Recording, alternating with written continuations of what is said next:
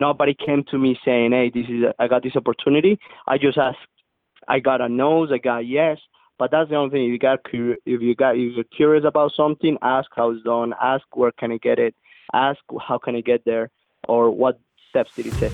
This is the 20 at 20 podcast, where I, Bryce Betts, your host, have 20-minute conversations with industry leaders about what advice they would give their 20-year-old selves.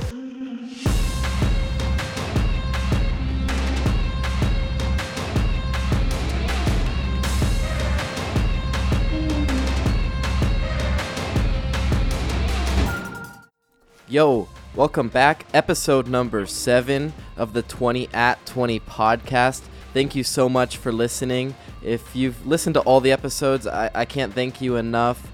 It means a lot. I'm getting some reviews already, and that's just great. If you can continue to, make sure you're subscribing, and any review, it helps so much. New podcast, and I'm trying to get to as many people as I can, so thank you so much for doing that. I really appreciate it. I have another great guest today. It should be a pretty interesting perspective, I think. He's an immigrant who moved to America from Colombia, so I think that gives him a different perspective.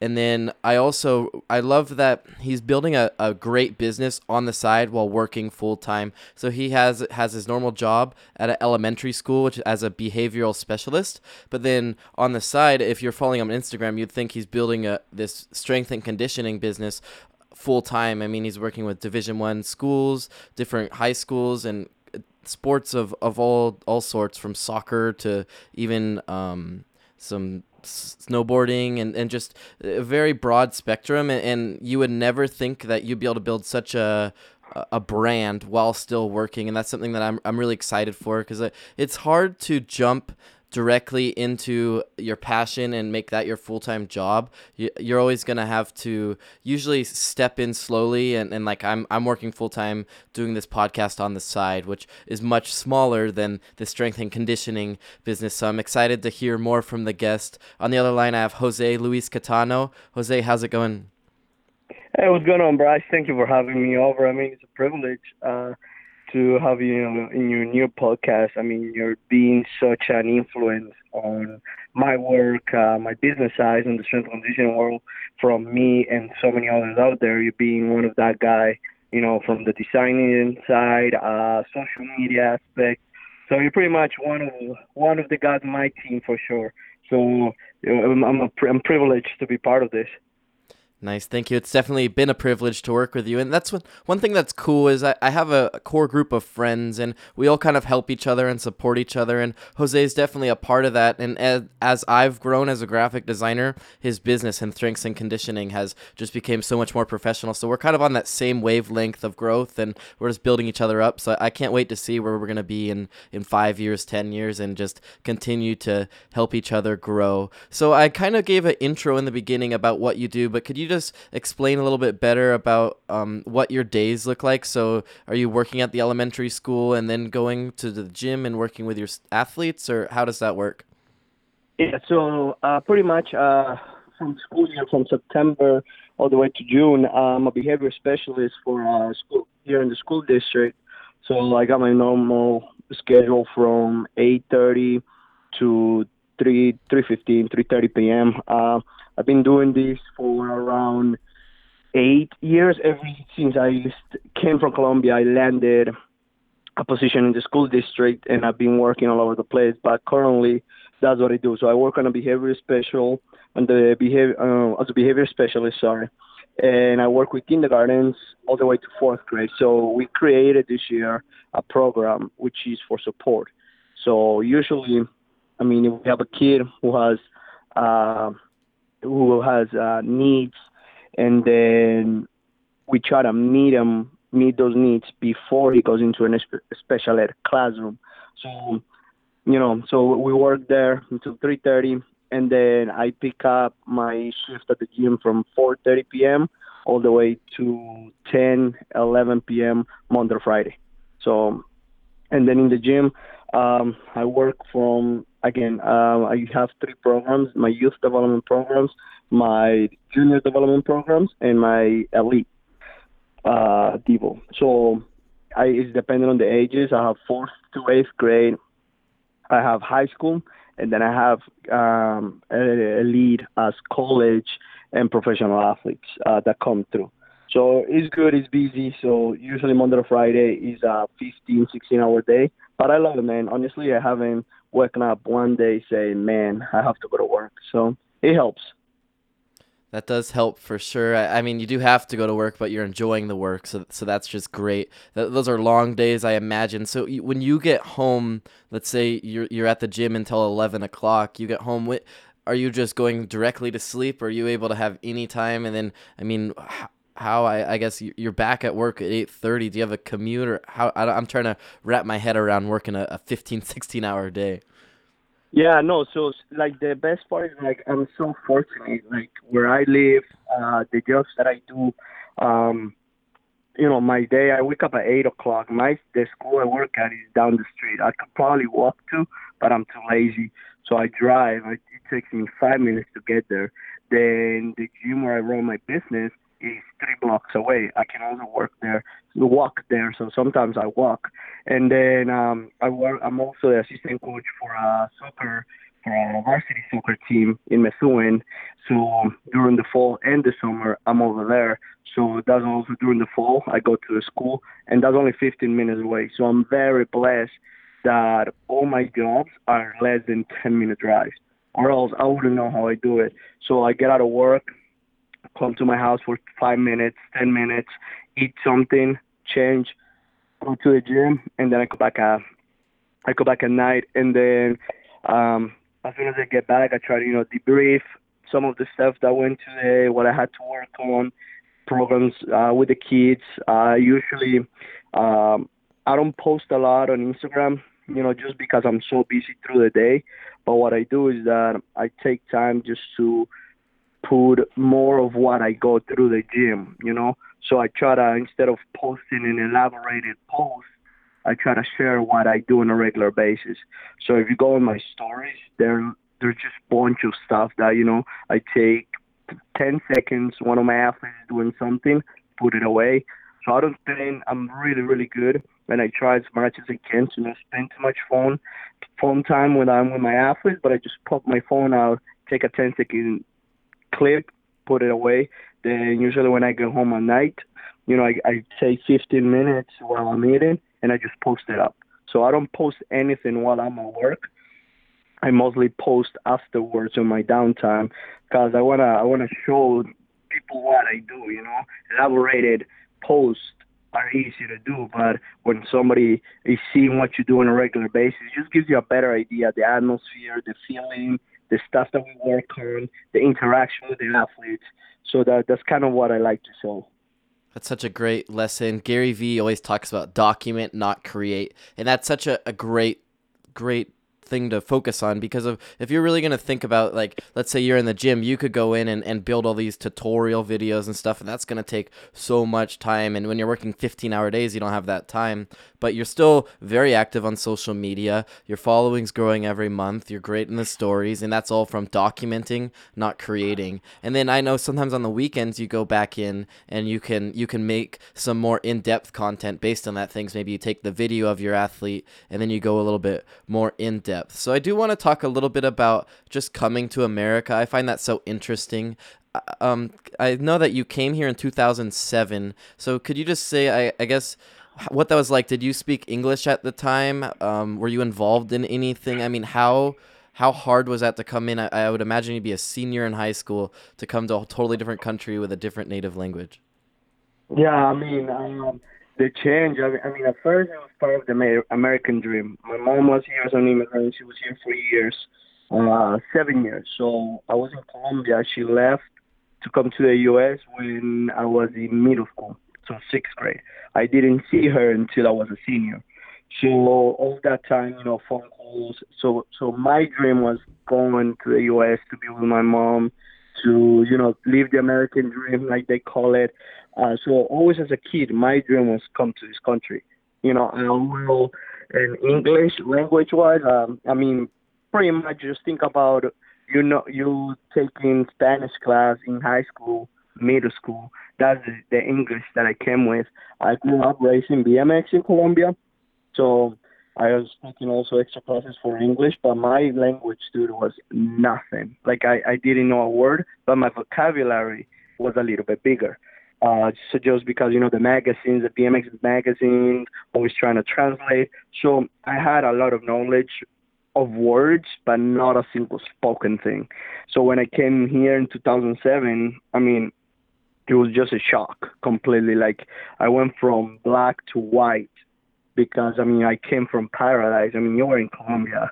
The weather. I came here in 2007 January, and I came to one of the biggest storms that at that point Boston had had. So I was like, oh well, this is gonna be interesting. I was excited, but I was like, I don't think I'm even gonna be able to ride bikes.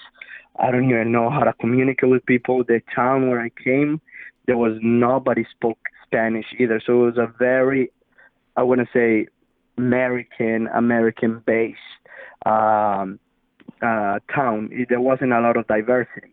I can say that now because there's all sort of cultures in this town that have immigrated to here. But it was just tough. I mean, it was just I just didn't know what to do. Like I didn't know what to go to school. I didn't know what to work. My mom had finally become legal, so I came in this country. Even though I was an immigrant, I came in with all my paperwork on hand, which helped a lot. I can say that to a lot of people that come here. I have a lot of friends that are struggling, with the immigration status. But that's part of life. That's what the world we live in.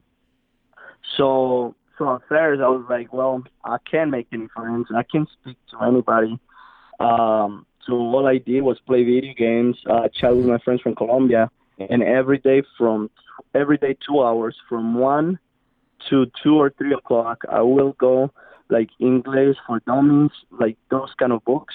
Hmm. And for 2 hours, I would just read on my own, study. Then my cousin will come home, and during dinner time, I will talk to him about how to say and how to work, like what he meant, stuff like that. So it was more of a self approach of learning the language. And then eventually, I ended up going to college full time for 3 years to learn the language, which is, I think that was probably the best investment I could have done in my life. I mean, everything that I've done is probably that investment was the best. Like, if there's anybody who comes from another country, if there's a way they could go to school, that is the number one. Like, that's your PhD if you're coming from another. It doesn't matter if you go to college. It doesn't matter, like, what you do. But enlist on an English learning program. Like, that's the best. Rather than just going, because my mom refused for me to go to work. My cousin was already set me up with a Dunkin' Donuts or a McDonald's job already. My mom refused. I was crying. He's like, he's not going to work. He's going to go to school. We got to figure it out. So I'm glad my mom enforced that because I probably wouldn't even be here if I would have taken that route. Because I am where I am because of those first stages where I was when I came in here. So there's no way to know exactly where you would be if you did different paths, but it sounds like your path was definitely a great one. And it's so shocking for me knowing you, what you were saying of the struggles and just sitting inside and playing video games. I know Jose pretty well. I've actually gone to Colombia with him, and through BMX, we had the same coach, Tony Hoffman, who is episode number 1 of this podcast. And it's just Jose is one of the most energetic, outgoing people that I've ever met. I mean, he's the person that when you go, we're in San Francisco and we're at the wharf, he's talking to some random person for 20 minutes that I would never go approach because he's just so outgoing and always just has something to talk about, which definitely has helped in business. I know you've networked a lot and you've met a lot of different people from different technologies within sports and science that have helped evolve you. So could you just talk a little bit about how you kind of approach mentorship, and I know you have a different way to just kind of reach out to people. So could you just talk about what you do for that? Yeah, so my thing is just curiosity. I want to say that I think in today's world, in today's society, we are just entitled. We have Google is our new mom. Back in the day, it's like, hey, mom, how do you do this? Hey, mom, how do you do that? Now you got Google. If you're not searching on Google, you don't want to know what it is or you're not interested about it. Before it was a parent of like be our Google search on how to do stuff. So part of my curiosity was, learning how to do stuff in the strength and conditioning world. Is so advanced, so much going on. So I was always curious about it, and the thing about on how to approach and the people that I've met is just by mean curiosity on how things work, rather than hey, get me faster, hey, get me stronger, hey, get me this. Like that's like entitlement. My approach has always been like, hey, I'm having a difficulty with this athlete. I'm doing this, and that. Is there anything you think I could do? So I'm sharing rather than extracting information to, if you want to call it that way, because some people could get offended by that. Um, but but that's exactly what it was. I had struggle with my friends, and then with some of my athletes, so I will reach out to people that I thought could help. For some of them, I will never hear a reply back. For some of them, we will start and exchange information, or even, I mean, on my end, you and I, we've been using velocity-based training for years. And then once I started seeing it pop out there in the central digital world, I was like, oh, I know what this is. I know. So I started stating conversation on my, with the vocabulary that I had and building relationships. That was the first thing, rather than just asking for information, rather than just, hey, get me this program, was more to uh, build a relationship with the person, because I think that was key. That has been key for me. Like, I'm not interested on brands or anything like that or being recognized, but just to know that I know the person means everything to me. So I don't care like how many followers the person has, but if the person is able to share, if I'm able to share something with that person, if one day I can help them, that's awesome. So that has been my approach since day one. I want to say on everything. I want to say in life. I don't think like just my job or my sense of direction in business, but just in life. Just building the relationships and then helping each other out, and not only that, helping without expecting a return. I think that's been my mojo, like my thing. Even with friendships and stuff like that, I never been disappointed. You know, just because I never expected anything from them, but I just gave what I could. You're not looking to just get, I mean, the word would be clout off of these people or know people to know people. You just are having conversations, building relationships, and those are the organic things that one day, maybe if you moved to another city and you needed some help or you needed to make a connection, or even they have someone that moves to your area, they're going to send them to your gym. And not that you do anything to get it in return, but by not doing it to get something in return, that's definitely what allowed you to get there. So I would imagine, so you're 2000, in 2009, you're 20 years old, and you're a few years into being in America. You talked about you had a lot of struggles when you were 17. When you first came here, you didn't know how to really communicate. You were really just focusing in on your own world, talking to people back at home through the internet and through video games. Could you paint a picture of what you were doing in 2009?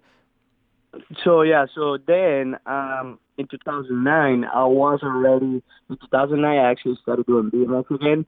I finally found out a BMX track around here, and I found somebody that I ran into somebody at the track. His name is Brian Santos. That's my man right there. So he saw me ride, and then at that point, I knew a little bit of English. So he's like, "Hey, dude, you ride well. Why don't you come to us for a national?" So he walked me through on how to ride BMX again into the American circuit. So I started doing that. So that was the sport aspect. But then in the professional working area, I grew up and I'm still working at the YMCA. So I want to say part of what everything that I've been doing now is because of the path that I chose. And in this case, going into the retail service, such as, the easiest jobs in the U.S. is working at a store. Anything that you sell. Anything that you sell, you can get a job on. And if you speak two languages, you get an application and you're already there. So, but for me, that didn't fulfill me. In 2009, talking to my boss, his name is Ryan, I was like, Ryan, how did you do that? How did you hire me? I was in the woods with 100 kids. Nobody spoke Spanish, and I was with a little translator back then. Like, how did you do that? And he goes like, man, I don't know. I had a goodbye from you, and I just had to take the chance. I was scared. He tells me, I was really scared. I didn't know what was going on, and that actually shaped who I am today. Being able with these, you know, these kids, like helping them out, and I also started volunteering at the high school that same year in 2007. Sorry, for the school district in 2007. That makes so much sense. And it's always interesting. I like to touch on mentors in this podcast. And it sounds like your cousin played exactly that. And you had people around you, your mom as well, who helped you. But the people around you, they were just trying to get you to go into retail. And that would have been the fastest way to get some money. And I'm sure you would have been up to a manager and done decent, especially for, let's say, an 18, 19-year-old. But the thing is, in the last episode, Khalif Ostagai talked about a lot of people, they don't dream large enough. And Clarence Lee Jr. in episode number 5, he also talked about that. And it's just, you really need to make sure that you're thinking about what you want to do for the rest of your life or for the next few years where you want to be, instead of just what you want right now. So I'm sure you would have had a little bit more money at the time, or it would have been easier, and a lot of people around you were kind of settling there, but you didn't really know what you wanted to do, but I guess you knew that you wanted more, and that's all you really needed to do. And I think that right there is the best lesson. No, yeah, no, like just touching bases, like that was actually I know since I was, because I needed since I was in Colombia, I needed a plan A and plan B. Plan A was going to the U.S. Plan B, what if that didn't work? So I didn't know any idea what I wanted to do because for so long I wanted to come to the U.S. But part of my senior year, people say, hey, you need a plan B, you maybe go to school.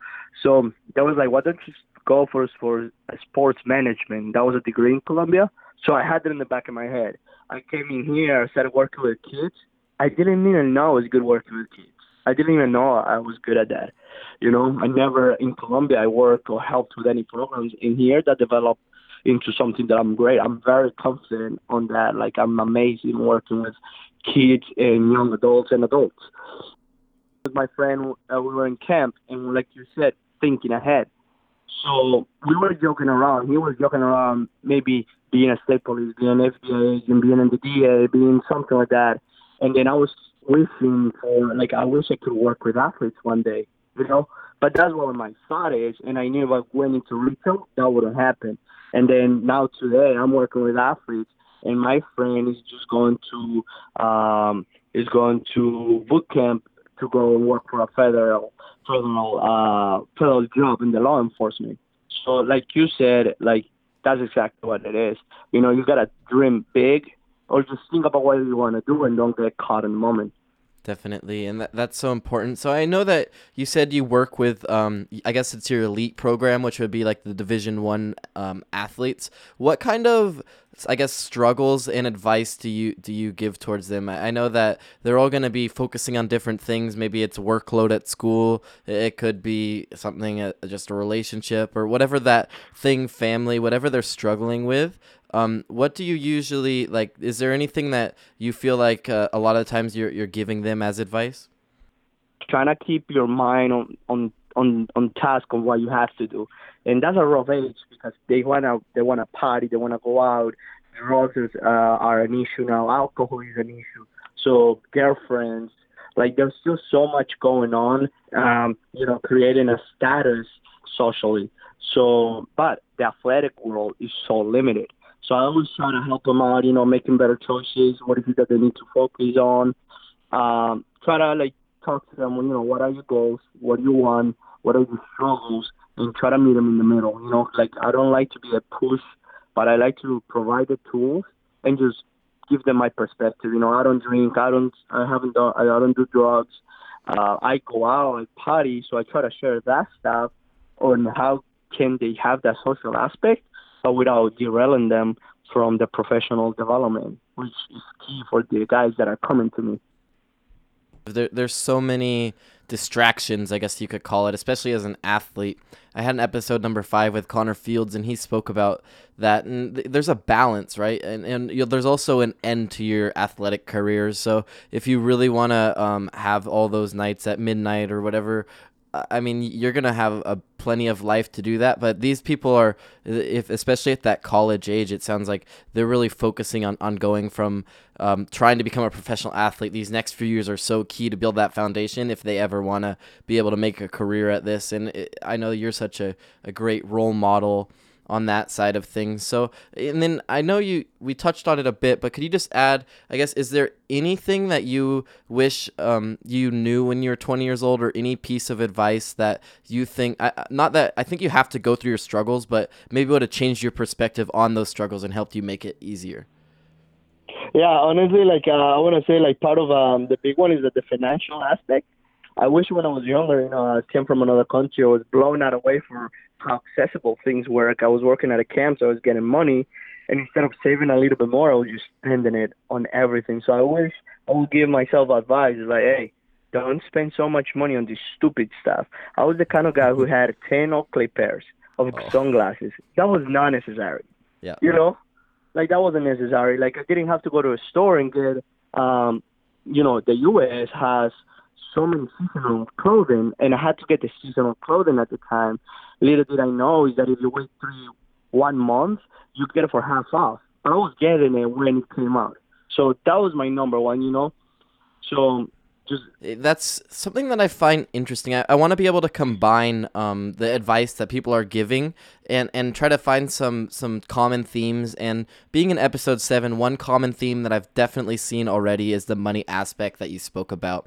Khalif Asagai talked about just that money gives you that freedom to take opportunities that you might not be able to take if you don't have something set aside. Jason Richardson talked about investing in experiences over just random goods. Because I mean, I talked about these Yeezys that I like, and I mean, I'm the first one to say that I follow the hype stuff, and I even buy some art that I probably don't need, but it's important for me to listen to this advice from different people that have been where I am and realize that, yeah, those Yeezys are cool, but it's probably better to not buy a $200 pair of shoes every month and just invest that or save that to create an opportunity for you later. So if you want to open a gym, or you want to be able to go to a different city for an opportunity, maybe that's a job, maybe that's a yeah. position. There's just that money is freedom, and we don't do everything for money. You spoke about that, especially kids are able to